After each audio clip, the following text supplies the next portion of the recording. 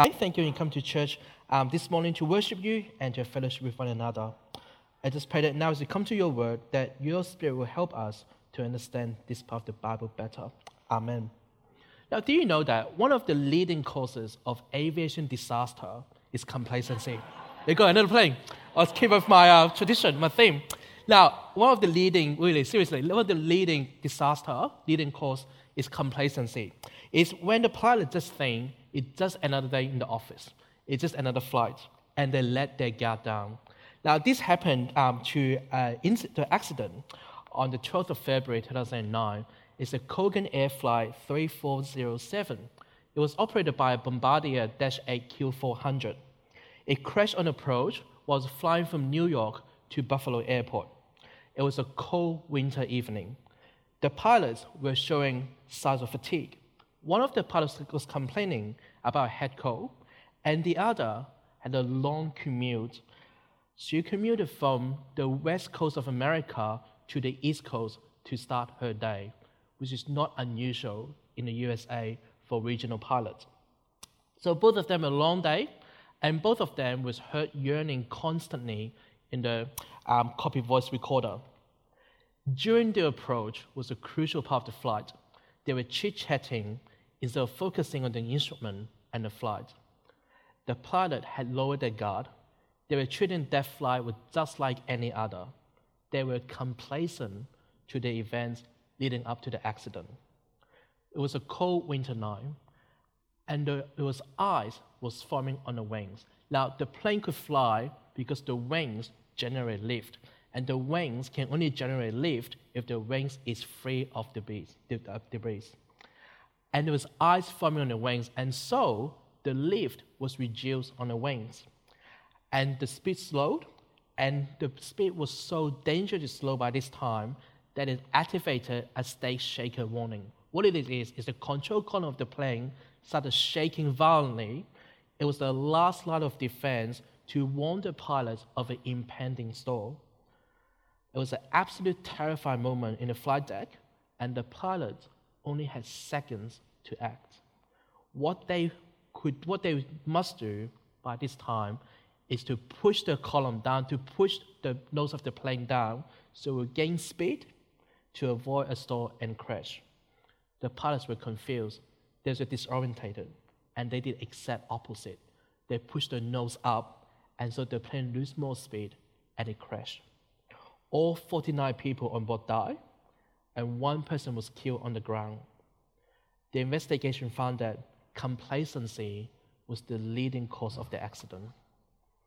Last week, Stuart spoke to us from Genesis 3, from the beginning of the Bible, about creation and then the fall. It was after Adam and Eve were banished from the garden, they had two sons. They had Cain and Abel. The effect of sin brings hatred. Cain murdered Abel out of jealousy and also his inability to control his anger. And sin separated us and God. Adam and Eve had a third son, Seth. Seth carried the family line in Genesis 5, and over 10 generations later, we have Noah and thank God verse. So going up to our next event on Bible timeline, have a look at verse 1 with me of Genesis 6. It says that when human beings began to increase in number on the earth and daughters were born to them, the sons of God saw that the daughters of humans were beautiful, and they married any of them they chose. Now, the people at this time, they were dependent not on God, but themselves. Instead of relying on God, they chose to do whatever they wanted to do, and so they married any of them they chose. It didn't stop there. Further down, it tells us that God now limits humans' life to 120 years. These were consequences to sin. The Nephilim was a group of warriors, a group of giants. They were people that are very tall. They fought a lot. The world was filled with violence. Have a look at verse 5 with me about God's assessment to the world. The Lord saw how great the wickedness of the human race had become on the earth, and that every inclination of the thoughts of the human heart was only evil all the time. There was nothing good about a human being at this time. Every inclination of their thoughts of the human heart was only evil, not some of the time, but all the time. You see, God grieves our sin very, very deeply. It's like a profound sadness, anger, and disappointment. It's like when your kids have done something that is incredibly disappointing to you. And this is how God feels towards us. God is regretting making humankind. Now, that doesn't mean God will change his mind. Elsewhere, the Bible tells us that God doesn't change his mind. But God is here is expressing his sorrow and sadness in creating humankind. We were supposed to create in his image. And now we're doing the opposite of what he wanted us to do. Sin comes with consequences. God is a God that is holy, and so he can't stand sin, and he judges our sin. Verse 7, I will wipe from the face of the earth the human race I have created, and with them the animals, the birds, the creatures that move along the ground, for I regret that I have made them. The judgment is the complete destruction of creation. But God showed grace and God showed mercy to one person, to Noah, because he had found favor in the eyes of the Lord. Now, Noah is by no means perfect. But what set Noah apart from other people of his time was his wholehearted, faithful commitment to God. Verse 13, God said to Noah, I'm going to put an end to all people, for the earth is filled with violence because of them. I am surely going to destroy both them and the earth. So make yourself an ark. Who likes to go to IKEA here? Anybody likes IKEA? Yep. I love IKEA. I think it's a very neat place. It's a good maze to walk through the different sections and see how they set out the furniture. But what really amazes me is that they can pack almost everything, all the furniture, into a flat pack. Every time I open a box, I'm just amazed how they can pack all the timbers, everything into a flat pack and utilizing every space they have in the box. Now, but the real fun begins is when you get home, when you open up the box, when you read the instruction menu and start assembling the furniture. I think that's when the real fun begins, isn't it, Allen keys? Now, Noah here had his IKEA moment too. Now, Noah, his IKEA moment. God told him to build an ark that is big enough for him, for his sons, for his wife, and their sons' wives, and all the living creature. Here you can see that God establishing his covenant in verse 18. Now, the word covenant, this time is the first time that this word appears in the Bible, and it won't be the last time. A covenant is like an agreement. It's like a contract between God and his people, and in this case, Noah. Now, a covenant, since it's a contract, it goes both ways. Between God will make a promise. So in our case, God will make a promise to keep Noah and his family safe. And Noah, on the other hand, in order to receive that promise, he had to build an ark just as God commanded him to. So Noah now had a choice. He could either to obey God or he could ignore him. Now, the ark is huge. It's not a tiny little boat they can build in a day. It's a big, massive ark, and it certainly wasn't built overnight. Now, Noah had to get up all the timber and then building the outside, the structure of the ark, and the inside. Now, the ark is about 135 meters long, 23 meters wide, and 14 meters high. And in today's term, it will be about 22,000 tons of displacement. What it means is this ark will take months or years to build. It's not something you could build overnight or in one afternoon. And the ark will have to function like a cruise ship, but maybe without the fun and entertainment we see in cruise ship today. Maybe not a buffet, but he had to accommodate Noah, his families, and all the animals, not for a week or a month. Altogether, Noah and his family and animals were in the ark for 370 days. That's a year and 10 days. Imagine if you were Noah. Imagine if you're building this structure, this ark.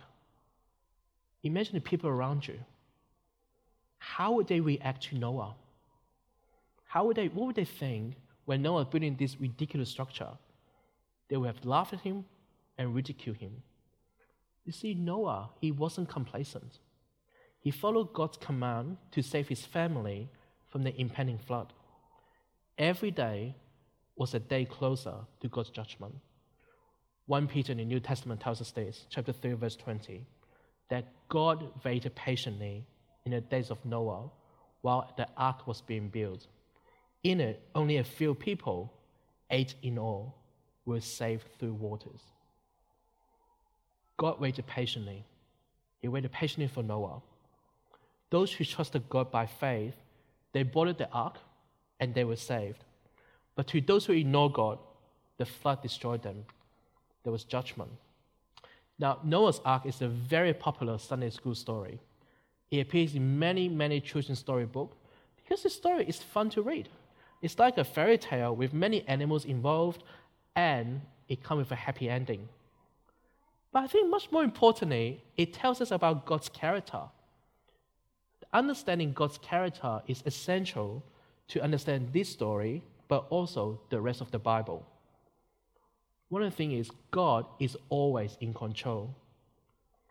God said to Noah, 7 days from now, I will send rain on the earth for 40 days and 40 nights. And I will wipe away from the face of the earth every living creature I have made.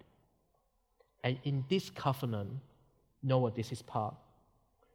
Verse 5 tells us that Noah did all that the Lord commanded him. God sent the flood because of judgment of sin, but he showed his grace and mercy. God preserved life and a remnant in verse 16. We need to understand that the destruction outside the ark, it was complete and total. Everything else outside the ark died. There was uncreation. We talked about creation a few weeks ago in Genesis 1. Now we see uncreation being undone. Chapter 7, verse 12. Everything on dry land that had the breath of life in its nostril died. Every living thing on the face of the earth was wiped out. Only Noah was left, and those with him in the ark. Everything was wiped out, except for Noah and those in the ark. The ark saved them. But the destruction, it didn't get out of hand. God knew when to stop. God sent the flood, and he stopped the flood. The turning point of this story is in chapter 8, verse 1. In this Bible verse here. But God remembered Noah and all the wild animals and the livestock that were with him in the ark. He sent a wind over the earth, and the waters receded. God remembered Noah. Now, this word doesn't mean that God is forgetful like us. So the word remember doesn't mean that God is forgetful like us. Like sometimes we forget things. But it tells us that God is a trustworthy covenant partner. And now it's time for God to deliver his promise to Noah. You see, God sent the flood, and God sent the wind to stop the water. God is always in control. Our sovereign God is always in control. Now, in the Bible, back in the ancient Near East, there was the Babylonian account. They also have an account of creation and an account of the flood, similar to Genesis. But it's a very different story compared to the Bible. Now, in the Babylonian account, instead of one true God, there were many, many different gods. And their account of the flood is the different gods had an argument. They were annoyed at the overpopulation. They were annoyed by the noise that people made. And so they decided to send a flood to get rid of some people on earth, to make it less people.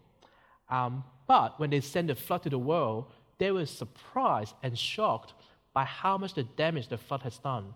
It was out of their control. They couldn't do anything about it, and it destroyed more people than they wanted to. And there was no mercy in it. And they also have a similar figure to Noah. His name is, I don't know how to remember his name. Well, that person on top. So anyway, he is a figure that is similar to our Noah. And he was only saved because he happened to worship one of the gods that disagree with the flood. But you can see it's very different to what we have in the Bible here, that their gods, their multiple gods, was not in control of the flood. And they started the flood because they were annoyed and they argued between one another. And then their figure of Noah only saved by luck. Rather than in our God, in our Bible, God was always in control. He showed grace and mercy, and Noah was saved by faith, not by luck. Now, the flood is a very significant part of the Bible story, which is why we're here today to talk about this. But again, let's go beyond the Sunday school stuff. Now, remember the beginning of the Bible, in Genesis 1, the world began with a watery chaos. And God turned chaos into order by his spoken words. And after that, God created life on earth. He created everything on earth, all the birds, all the animals, all the fish, and then he created humans. And he commanded humans to be fruitful and multiply and to fill the earth. And that's what we're up to in Genesis 2. Fast forward to Genesis 6 here today, the world has now been uncreated. It's now back to watery chaos when God sent the flood. Chapter 8, God got rid of the water. He put order back into our world. And he saved a remnant. He saved Noah, his families, and all the birds, a pair of each animal, go on the ark. And so God has saved some life. And then God told Noah to be fruitful and multiply again, to fill the earth again. So verse 6, chapter 9, verse 6, whoever sheds human blood, by humans shall their blood be shed. For the image of God has God made mankind, and he told them to be fruitful and to multiply. So we have creation, we have uncreation, and now we have recreation again. It's like a clean slate again. Now, after the flood, after the water has gone down, after the 370 days in the ark, Noah left the ark. And being a man that had faith in God, that found favor in God, his first act then, unsurprisingly, is for God. Chapter 8, verse 20. Then Noah built an ark of the Lord, and taking some of the clean animals and clean birds, he sacrificed burnt offerings on it. Now, the burnt offering is a way for Noah to say thank you to God for salvation, for saving his life, for preserving life here on earth. And his sacrifice was accepted. And then God made another promise to him.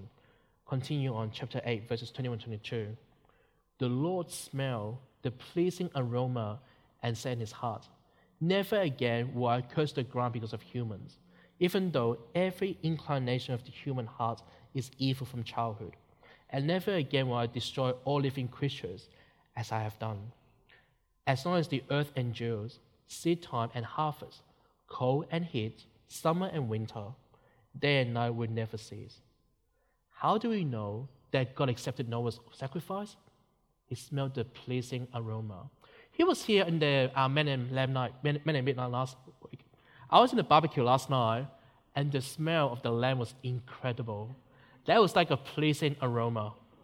If you know that smell, that's how God was very pleased with Noah's sacrifice. That he smelled the pleasing aroma. Now, and then God made 3 promises here. He said, never again will I curse the ground, and never again will I destroy all living creatures as I have done, and day and night will never cease. But one thing remains the same. Every inclination of the human heart is evil from childhood. Sin remains in our world, but God shows us grace and mercy. He promises that he will never curse the ground. He will never destroy all living creature as he has done, and there will be order in our world, that day and night will never cease. Only a God who is in control, full control of the universe, could make a promise like this. God is just and he is holy, but after judgment comes grace and restoration. In his covenant with Noah, there are recreation, protection, and sustenance. Let's start with the first one, recreation. Chapter 9, verse 1. Then God blessed Noah and his sons, saying to them, "Be fruitful and increase in number and fill the earth." Protection. The fear and dread of you will fall on all the beasts of the earth. I will demand an accounting for the life of another human being. Whoever sheds human blood, by humans shall their blood be shed. For in the image of God has God made mankind. And sustenance, verse 3, chapter 9. Everything that lives and moves about will be food for you. Just as I gave you the green plants, I now give you everything. Genesis 2, God commands humankind to eat anything on the tree. They can have vegetable and fruit for food. But now, God extended that to meat as well. But blood means life, and human blood is especially valuable because we are uniquely made in God's image. After the flood, we have creation, uncreation, and now recreation. So after the flood, it's like a clean slate. There's a renewal of creation and a fresh start. God sealed his covenant with Noah. Let's have a look with me of the scale of this covenant. Of chapter 9, verses 9 to 11. I now establish my covenant with you, and with your descendants after you, and with every living creature that was with you, the birds, the livestock, and all the wild animals, all those that come out of the ark with you, every living creature on earth. I establish my covenant with you. Never again will all life be destroyed by the waters of a flood. Never again will there be a flood to destroy the earth. God's concern is for all creation and all generation. God's promise is for everything, for all creation and the generations to come, including us here today. And then God signed his covenant with the rainbow. Now, the rainbow is a very important sign of the Bible. In our society today, it's often used for something else. But make no mistake, the rainbow is an important sign of Christianity. It's a sign that God used to seal his promise with Noah. Verse 13 tells us this: I have set my rainbow in the clouds, and it will be the sign of the covenant between me and the earth. This is the sign of the covenant I have established between me and all life on the earth. The rainbow means new life. It means a fresh start. God is still deeply involved with his creation, and God is still deeply cares about his creation. God takes sin very seriously, and Noah was saved by faith. Hebrews chapter 11, verse 7. By faith, Noah, who warned about things not yet seen, in holy fear built an ark to save his family. People around Noah's time, they were complacent, and they were judged. Are we complacent about our sin today? Are the people around us complacent about their sin? And is our world really any different to Noah's? Is our world still filled with humans whose every inclination of the thoughts of the human heart was only evil all the time? Has anything changed? Here's a warning for us. When we fast forward to the New Testament, so now we're in Genesis, but now we're fast forward to 2 Peter in the New Testament.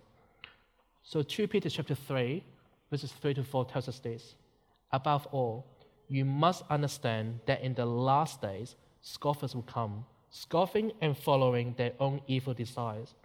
They will say, where is this coming he promised? Ever since our ancestors died, everything goes on as it has since the beginning of creation. As a warning for us today, don't be complacent about our sin. Noah and his family, they were saved because of his faith, because he's acted out on God's command. He wasn't complacent. He trusted God and did everything he commanded. God provided Noah an ark to save his family and friends and his families and all the animals. And God has given us an ark today too. One that doesn't require assembly, because all done in the form of Jesus on the cross. Instead of the rainbow, we now have the cross as a new covenant. Here we have Noah. Fast forward the New Testament, God sent Jesus to die on the cross for our sin, to start an ark for us. And God has promised that he will come back to judge us again. He will come back to the world. He will judge us again. Jesus will return to judge the world. 2 Peter chapter 3 further down. With the Lord, a day is like 1,000 years, and 1,000 years are like a day. The Lord is not slow in keeping his promise, as some understand slowness. Instead, he is patient with you, not wanting anyone to perish, but everyone to come to repentance. But the day of the Lord will come like a thief. There's no time for complacency. God is holding off his judgment day, and God is holding off our new heaven and new earth, so that more and more people can find new life in Jesus. Judgment day will come, but God is holding off. He's waiting for us to turn to him, but we don't know when it will happen. If you haven't repented of your sin and come on board the ark, that is Jesus, today is a good time as any to be saved. Will you come on board to the new ark that is Jesus? Our church's mission and vision is about giving the message of new life, so don't be complacent. Our world is to hear about Jesus. And we, if you're already on the ark, we need to live the message of new life, to be a faithful and adventurous, a compassionate and enduring Christian. Now is the time to live the message of new life. Who can you share the message of new life to? Are there your friends, your family, and your neighbors that don't know Jesus already? Do you love them? Are they complacent about their sin? They need to know, everyone on the earth need to hear the message of new life, because the time to act is now. Before I finish, anybody know the vision of our church? We long to, we know this, I know you guys, I know if you know this. So I'll start. We long to see new life in Jesus come to every home in Oran Park and the growing Southwest for their salvation, for the good of the community and the glory of God. New life is what we are. And this is the way to new life, that God has given us the ark, that is Jesus. If we go trust him, board the ark, we will be saved. We can't be complacent in our sin. The time to act is now. Let me pray. Heavenly Father, we thank you that you are a faithful God, that you're just, you're holy, and you're always in control of our world.